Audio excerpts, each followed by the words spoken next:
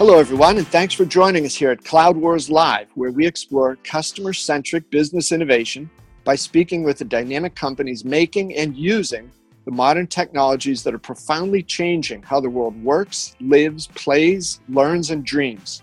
Our guest today is Christian Anschuetz, Chief Digital Officer at UL LLC, formerly Underwriters Laboratories, traditionally known as a product testing and safety icon.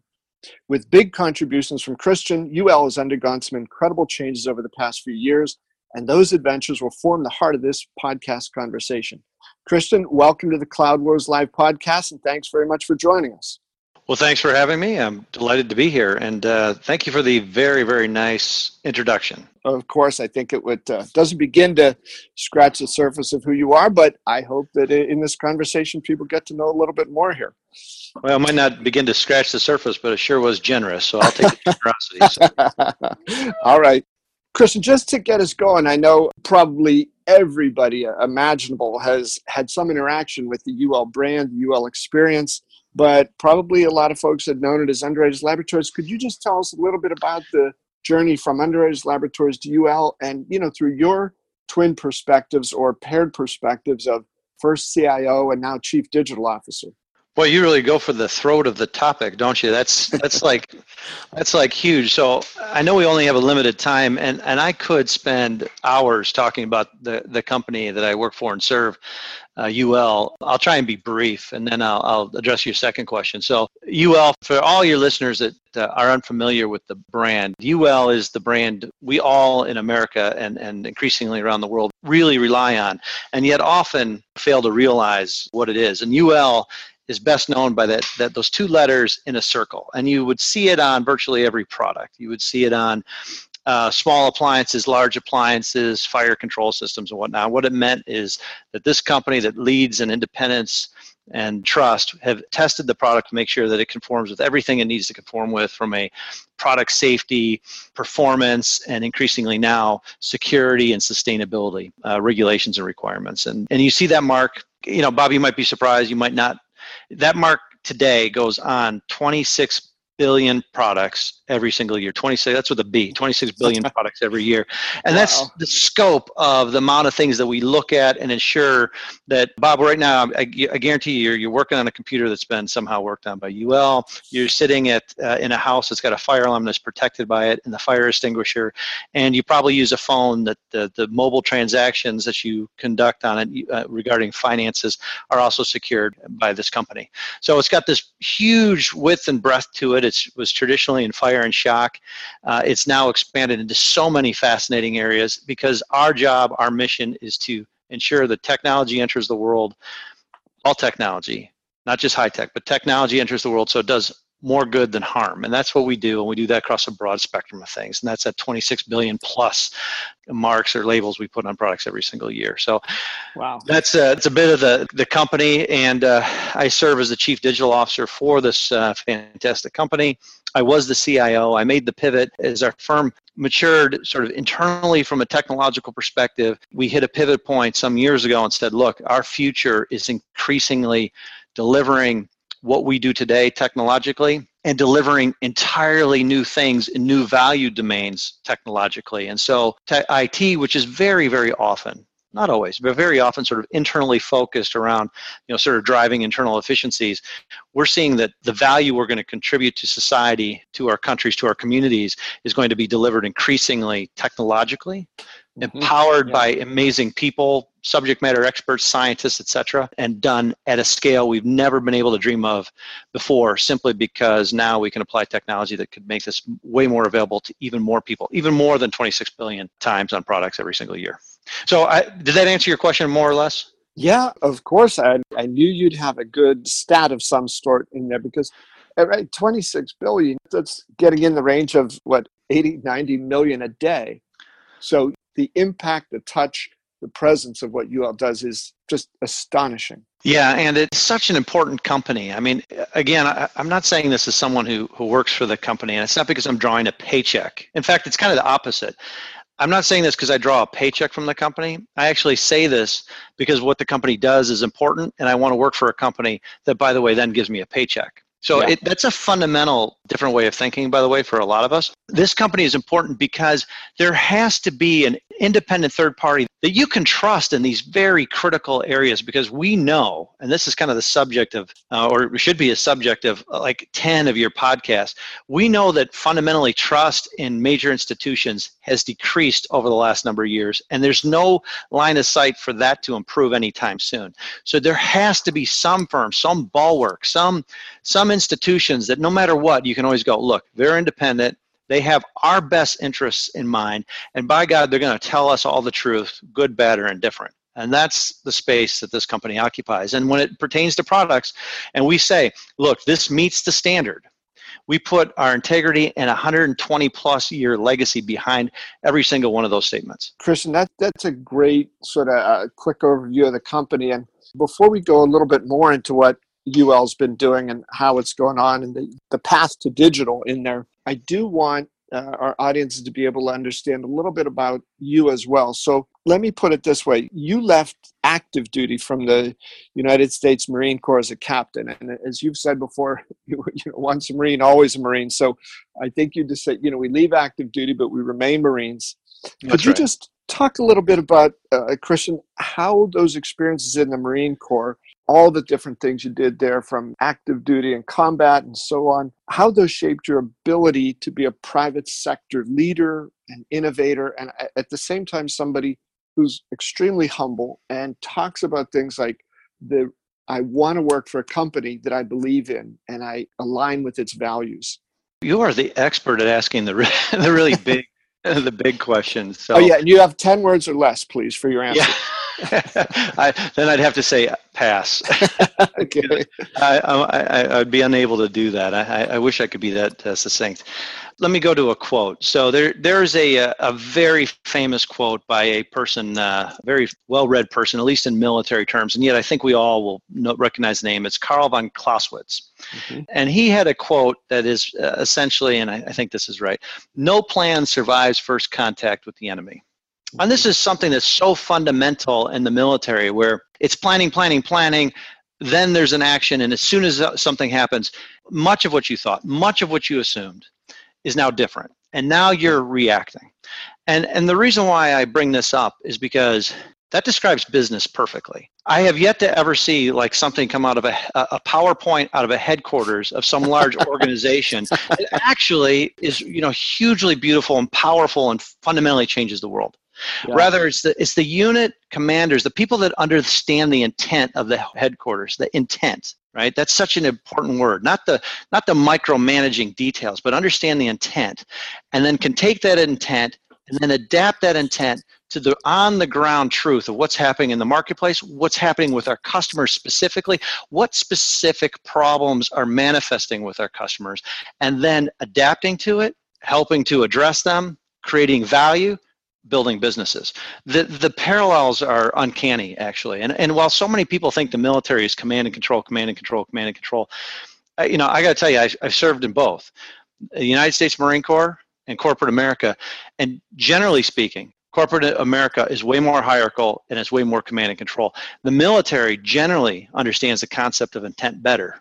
And organizations like UL that deal in intent, which better than most, is one of the reasons why the company is really kind of progressing so well, and it's really growing so healthily. But anyway, that's one of the things I really learned from the military that I brought forward into my private sector career and really benefited from. Christian, great stuff there. And we're going to come back to that in just a minute here, and because I think it informs so much about your leadership, because, right, in a way, you describe yourself as an entrepreneur, an innovator, and a creator, which you've been, yet there has been something about the UL culture, the UL challenge, and the UL experience that's led you to stay there for, a non-trivial number of years. So there's really got to be some magic going on there, right? On this adventure that you've been through with them. It's a corporation of people. And like a corporation of people, it has many of the same people dynamics. The one thing you can count on from a number of firms and some of the very best, like a UL, is that there is a pretty clear alignment between your work and some purpose that's greater than you. I know it sounds kind of corny. I mean, that Nope. Everyone's always like, oh, the only thing that matters to me is my is how big my paycheck is. And that's actually true for some people for some period of time. But research shows that the number one thing that motivates people is something other than just compensation.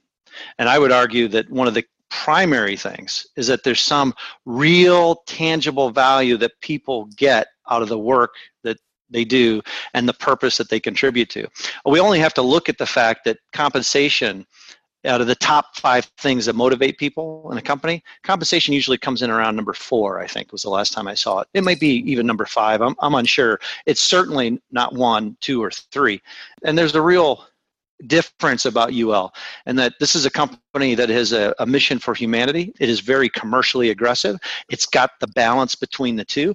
You can do something really fantastic in the world, generate value, and make money around it. And when you can find a firm like that, that's the kind of firm that you want to kind of grab onto, hold onto, and maybe even build a career around. Yeah, the purpose-driven career. Christian, talk a little bit, please, about, you've described here about the opportunity forward for UL. It's been so successful in the past in more so the physical world, but you're talking about now even at a scale of 26 billion marks per year, or your mark on products per year, and the ability through digital to really scale that. So what's been the impact of, I'll say, a couple types of technology on what UL's been able to do? Some of the things you've done with the transformation using some cloud technology, and also then, big data, some of the other wild things you're off into. Well, so if I just take a slight step back, Bob, and kind of reiterate just a little bit that, this company maintains the space of being a leader in the trust industry for in all the areas that we provide services and create value. And we do that from the perspective of being independent and from leading from the perspective of science. So, science it's like math, right? You can, if someone puts a 1 plus a 1 in front of you, we can all agree that it's 2. Right, and this is kind of important, especially in this day and age, because even some of science is sometimes questioned. Right, some basic scientific premise is sometimes questioned. But it's a combination of our independence plus this leadership in science, and that leadership from science and that independence, that is purely people. They're very good people, very much dedicated to our mission and our purpose as a company, and yet, how do you scale that? Now, we've scaled very nicely and grown into a multi-billion-dollar enterprise over the years, and it has scaled nicely. Can you scale it even more? Can you give a broader platform for that voice of the independence, that voice of science, to reach more and more people? And the answer is yes. You can enable it through entirely new, innovative business models that are underpinned by entirely new, or maybe not so new, but increasingly viable technological options. And so what we're doing is we're figuring out how we keep what makes us so great, that independence, that science, and give a technological loudspeaker to, so that every corner of the world, right, can understand what we mean when we say this kind of chemical could mean this kind of thing to this kind of person in this context. And get down and get that granular. Not just say that this chemical is always good or this chemical is always bad. Most chemicals have use cases that they're absolutely perfect for. Yeah. Other chemicals could be very harmful if treated improperly. How do we make sure people understand across the whole of the world which is the right chemical at the right time for the right job used by the right person? Yeah, and then part way, right, from your journey, I think around the time when you and I first met was you were trying to start to build that scale and build that innovation platform. As you looked at the company, some of the processes, the more analog processes, some of the more traditional types of enterprise technology, they were good for their time. But as you were going forward, you needed to come up with a new model, a new approach. And you did a pretty radical thing, right? End to end, moving to the cloud with a lot of the business processes and apps at UL. Yeah, that's accurate. Yep. And, if I could expand on that just for a second, Bob, I would say, and this is true for us, and I think this is true for most organizations, one of the greatest strategic assets, strategic capabilities any firm can build is intellectual and organizational agility. It's a true nimbleness. And what these technologies allow us to do, especially as we continue to build more and more platform capabilities across UL to, again, give a broader voice, a broader capability, set of capabilities to UL to deliver more value to our customers. It allows us to move into new areas more quickly. It allows us to address new and emerging problems that we never thought we could even look at. It's partly because now, as a result of our effort, we're pulling in and taking a deeper, harder look at larger and larger bodies of information that are helping us go, wow, we weren't even aware that was a question that needed to be answered. Now we understand the question, and we might actually even start to have the very beginnings of an answer. Let's poke into this a little bit more. Let's explore that. Right. And by the way, let's do it in a market-driven approach. Let's explore that with our customers. Let's make sure that we're onto something. Oh, and let's take that another step, Bob.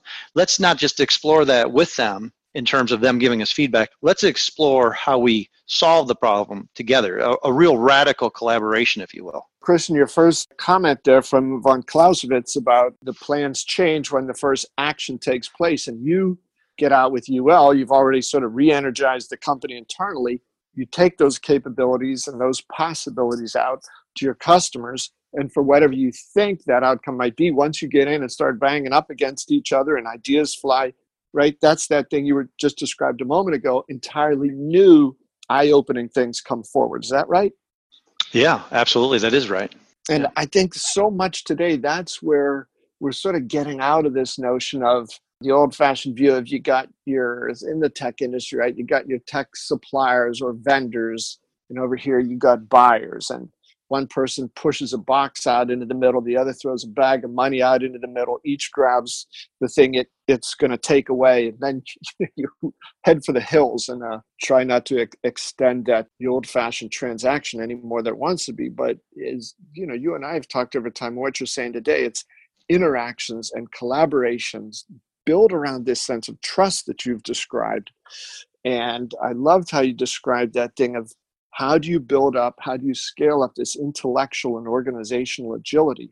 And that's got to be something that's tremendously liberating and exciting for your customers, right? They're looking for those same sort of scale up capabilities as well. That's exactly right. And it is such a difficult thing, if you think about it, because on one hand, you have to spin up these new capabilities. They're technological to some extent, right? They enable completely new business models, right? And they allow for this really different this radical collaboration with the market and with your customers.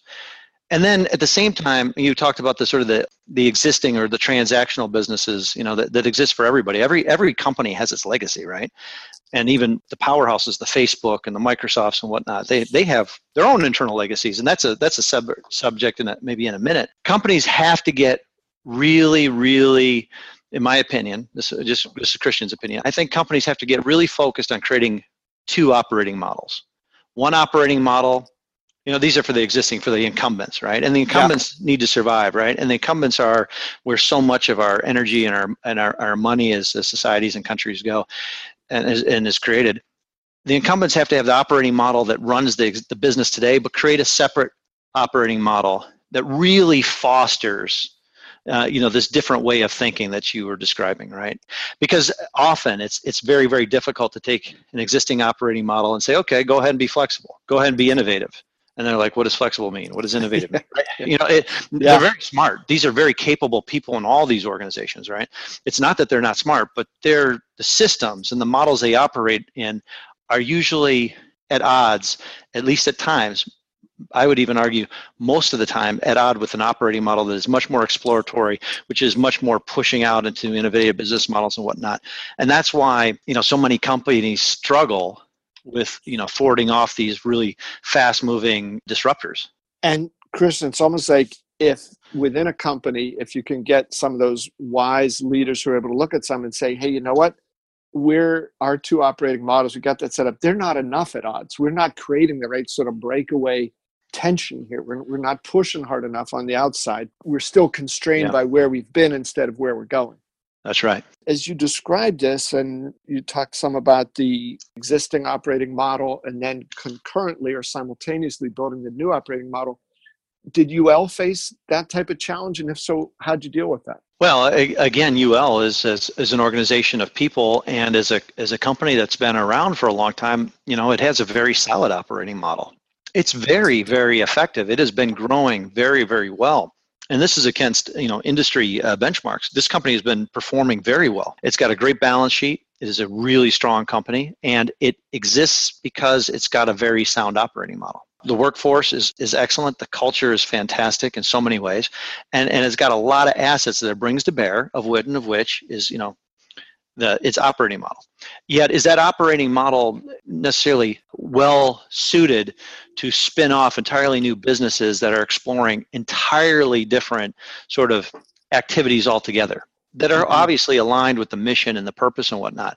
And I would say the answer has been no, actually. The existing businesses are on a track, and they continue down their track, right? And they grow nicely. Let's say they're growing at 5 to 10% every year, 5 to 10%, and they're growing very, very nicely, very, very profitably. And yet, are there not opportunities to create something that could grow 30%, grow 60%, to create entirely new markets?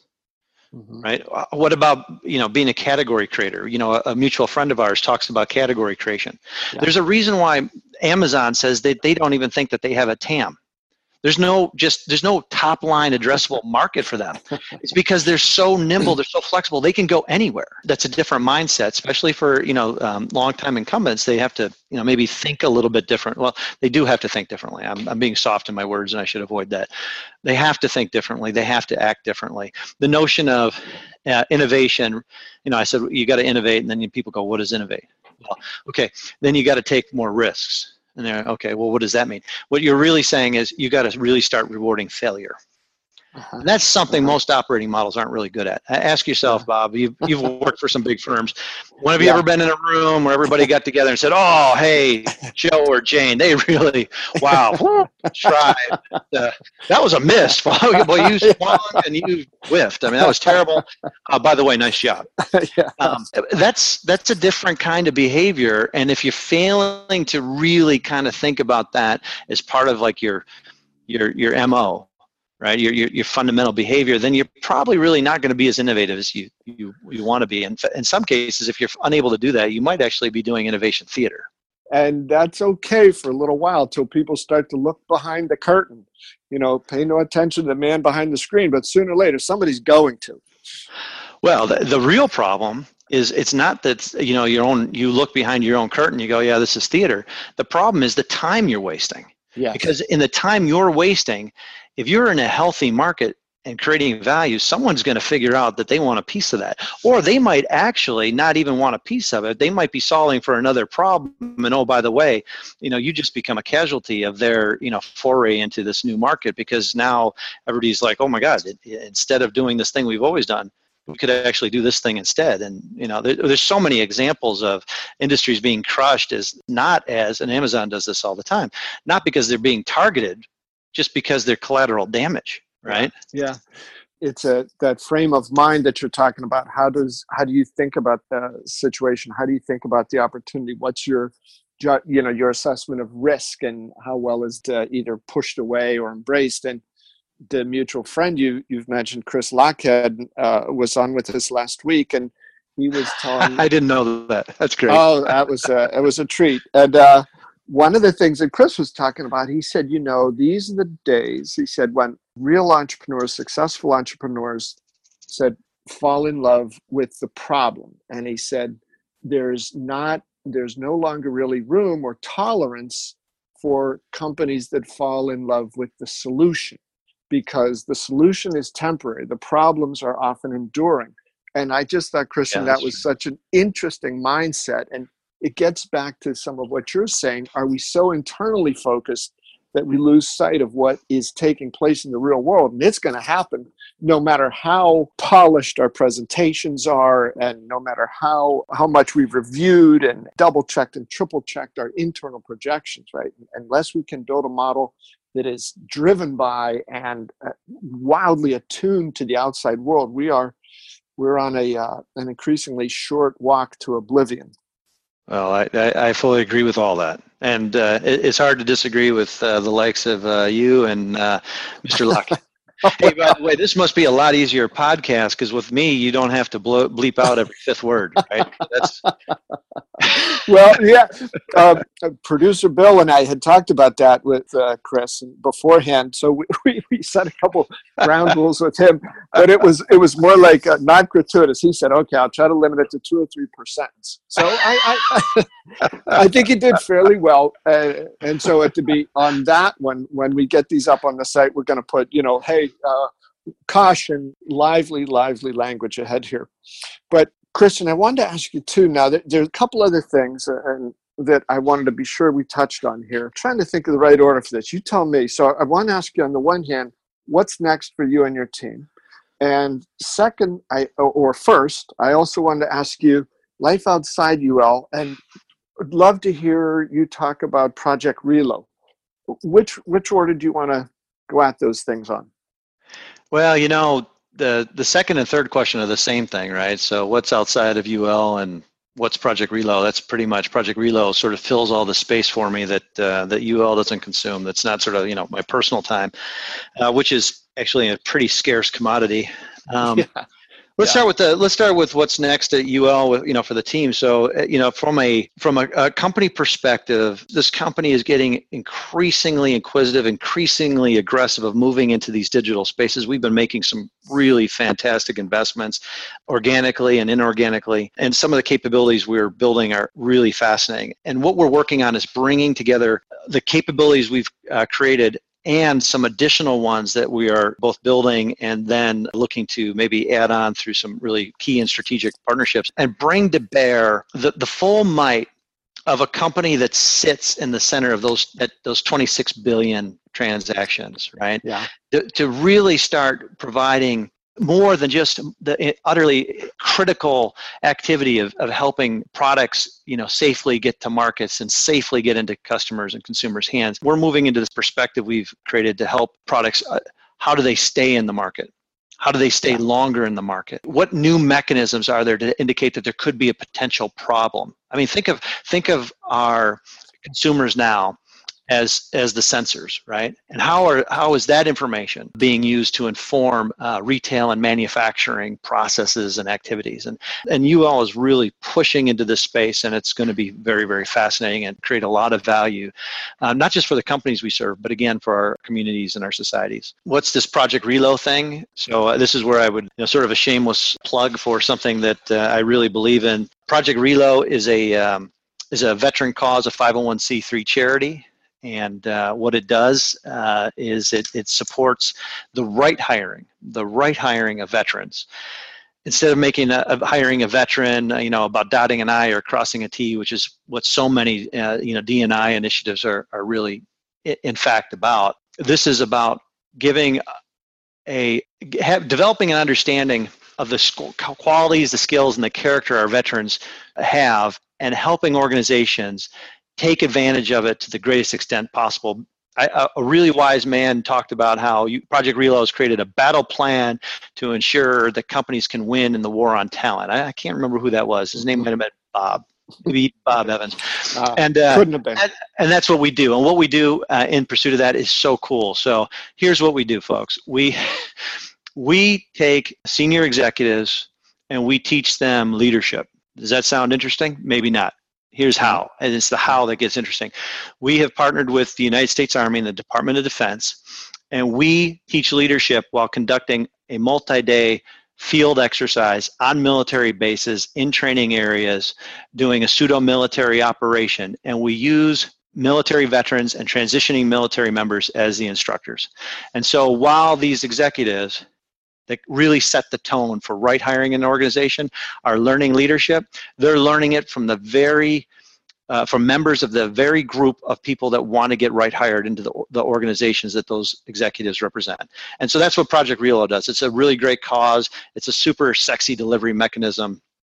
And that is also what uses up all my free time. Christian, that thing that you touched on in the middle there about the war for talent today. And if I could just, probe a little deeper on that, having been on one of those exercises with you, the point that you talked about when we were first discussing Project Reload. You said it's almost like not a failure to communicate, but a failure to communicate properly or effectively, because so many of the transitioning military veterans have an incredible range of skills, yet sometimes when it comes to articulating those to the private sector, the words or the shaping of the experiences are couched in terms that are relevant in the military field much more so than business. So there could be some jargon and so on. So it often just was not clearly perceived by business people just how extraordinary the experiences are, the excellence of the background, the knowledge, the capabilities, everything from supply chain to logistics to leadership and hiring people and, moving into new areas. So that just really hit me there. And when we got a chance to talk to some of those transitioning military veterans and being able to offer a little bit of insight, well, hey, you're saying this over here, but actually in the business world, every company on the planet is dying to have people who can do what you do. You just have to talk about it a little bit differently. So that education that you're doing for the transitioning military vets, as well as for the business execs to see this talent pool in the way it should be done, that has to be, really rewarding for you. It is rewarding, and it's rewarding on both sides of the fence. Because let's go back to the very beginning of our conversation. Yeah. The Clausewitz quote, no plan survives that first contact. That's dealing with intent. That's understanding how to be truly nimble and, sort of aggressively pursue opportunities. That's what that quote is about. And as we're hiring men and women into our organizations, do we not need that skill set above all else? Yeah. And if that's true, why do we continue to favor the hard skills over that fundamental critical soft skill? Hire for those soft skills and get the hard results. That's the method. That's the message here. And our method is kind of a unique method of conveying that perspective. But, if organizational nimbleness and an ability to deal with, the adversity associated with change is something that you're serious about in your organizations, then anybody that's listening to this, please reach out to me. I can help you find some incredible men and women that will be great assets to your organization. Chris, along those lines, I just wanted to circle back to one thing you've talked about here, and says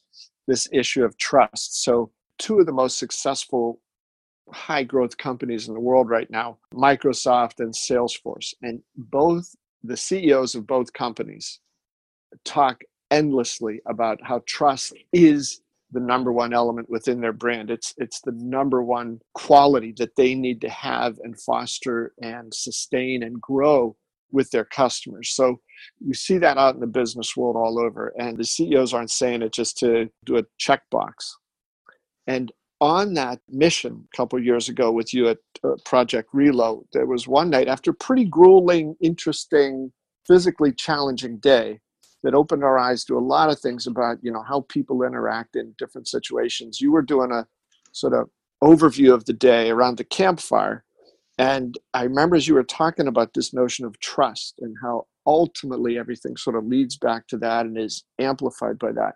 I remember that was the quietest a very talkative group of people could possibly have been. But because I think you were opening everybody's eyes to this notion, everybody talks about trust, but what's the right way to articulate it, and how can you show somebody that this really matters? So would you just talk a little bit more about that sense of trust, both from the UL side and leadership and into this world of high change that the digital economy is taking us? Wow, that's a separate podcast. 20 words for this one. Well, I'll tell you. So, these great, and I mean great leaders like Satya Nadella for Microsoft. I think you use Microsoft as an example. Yeah. They know what they're talking about. Trust is absolutely critical for organizations. And, here's the thing. You can't mandate in trust, and you sure as heck can't buy it. So we as organizations, we have to be very conscious of the fact of how is trust formed, and in the formation of it, how do you make it lasting? How do you preserve and protect it, right? And in UL's case, I'll speak in UL's case, it's got a long legacy of saying a thing and always acting in that way, right? This is what we're about, and it very, very clearly models the behavior. So you hear it and you see it. So it's walk the walk and it's talk the talk. That builds trust because there's consistency. Here's another thing that builds trust is transparency. What is it that you actually do? What are you doing well? What did you maybe not do so well? This is hard, right? Yeah. Right out, Yeah. come out of the gate. Oh, wow, we didn't really do that one that well. That was less than our expectation, and yet our expectation is unwavering, and we will do better.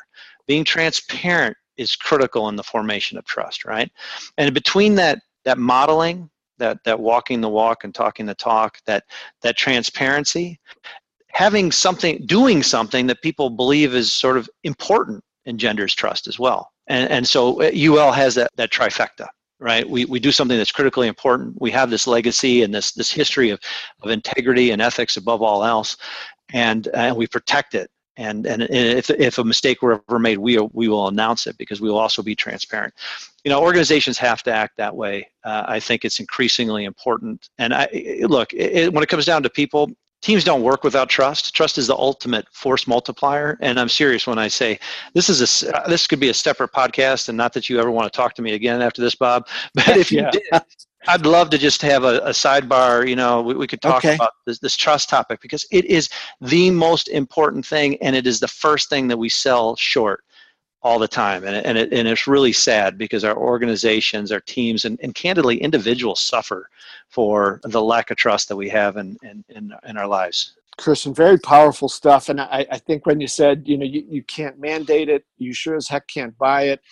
And I don't mean in any way to trivialize what you were saying there, because it's so powerful. But in a way, it reminds me of that T-shirt where I saw that somebody says, the beatings will continue until morale improves.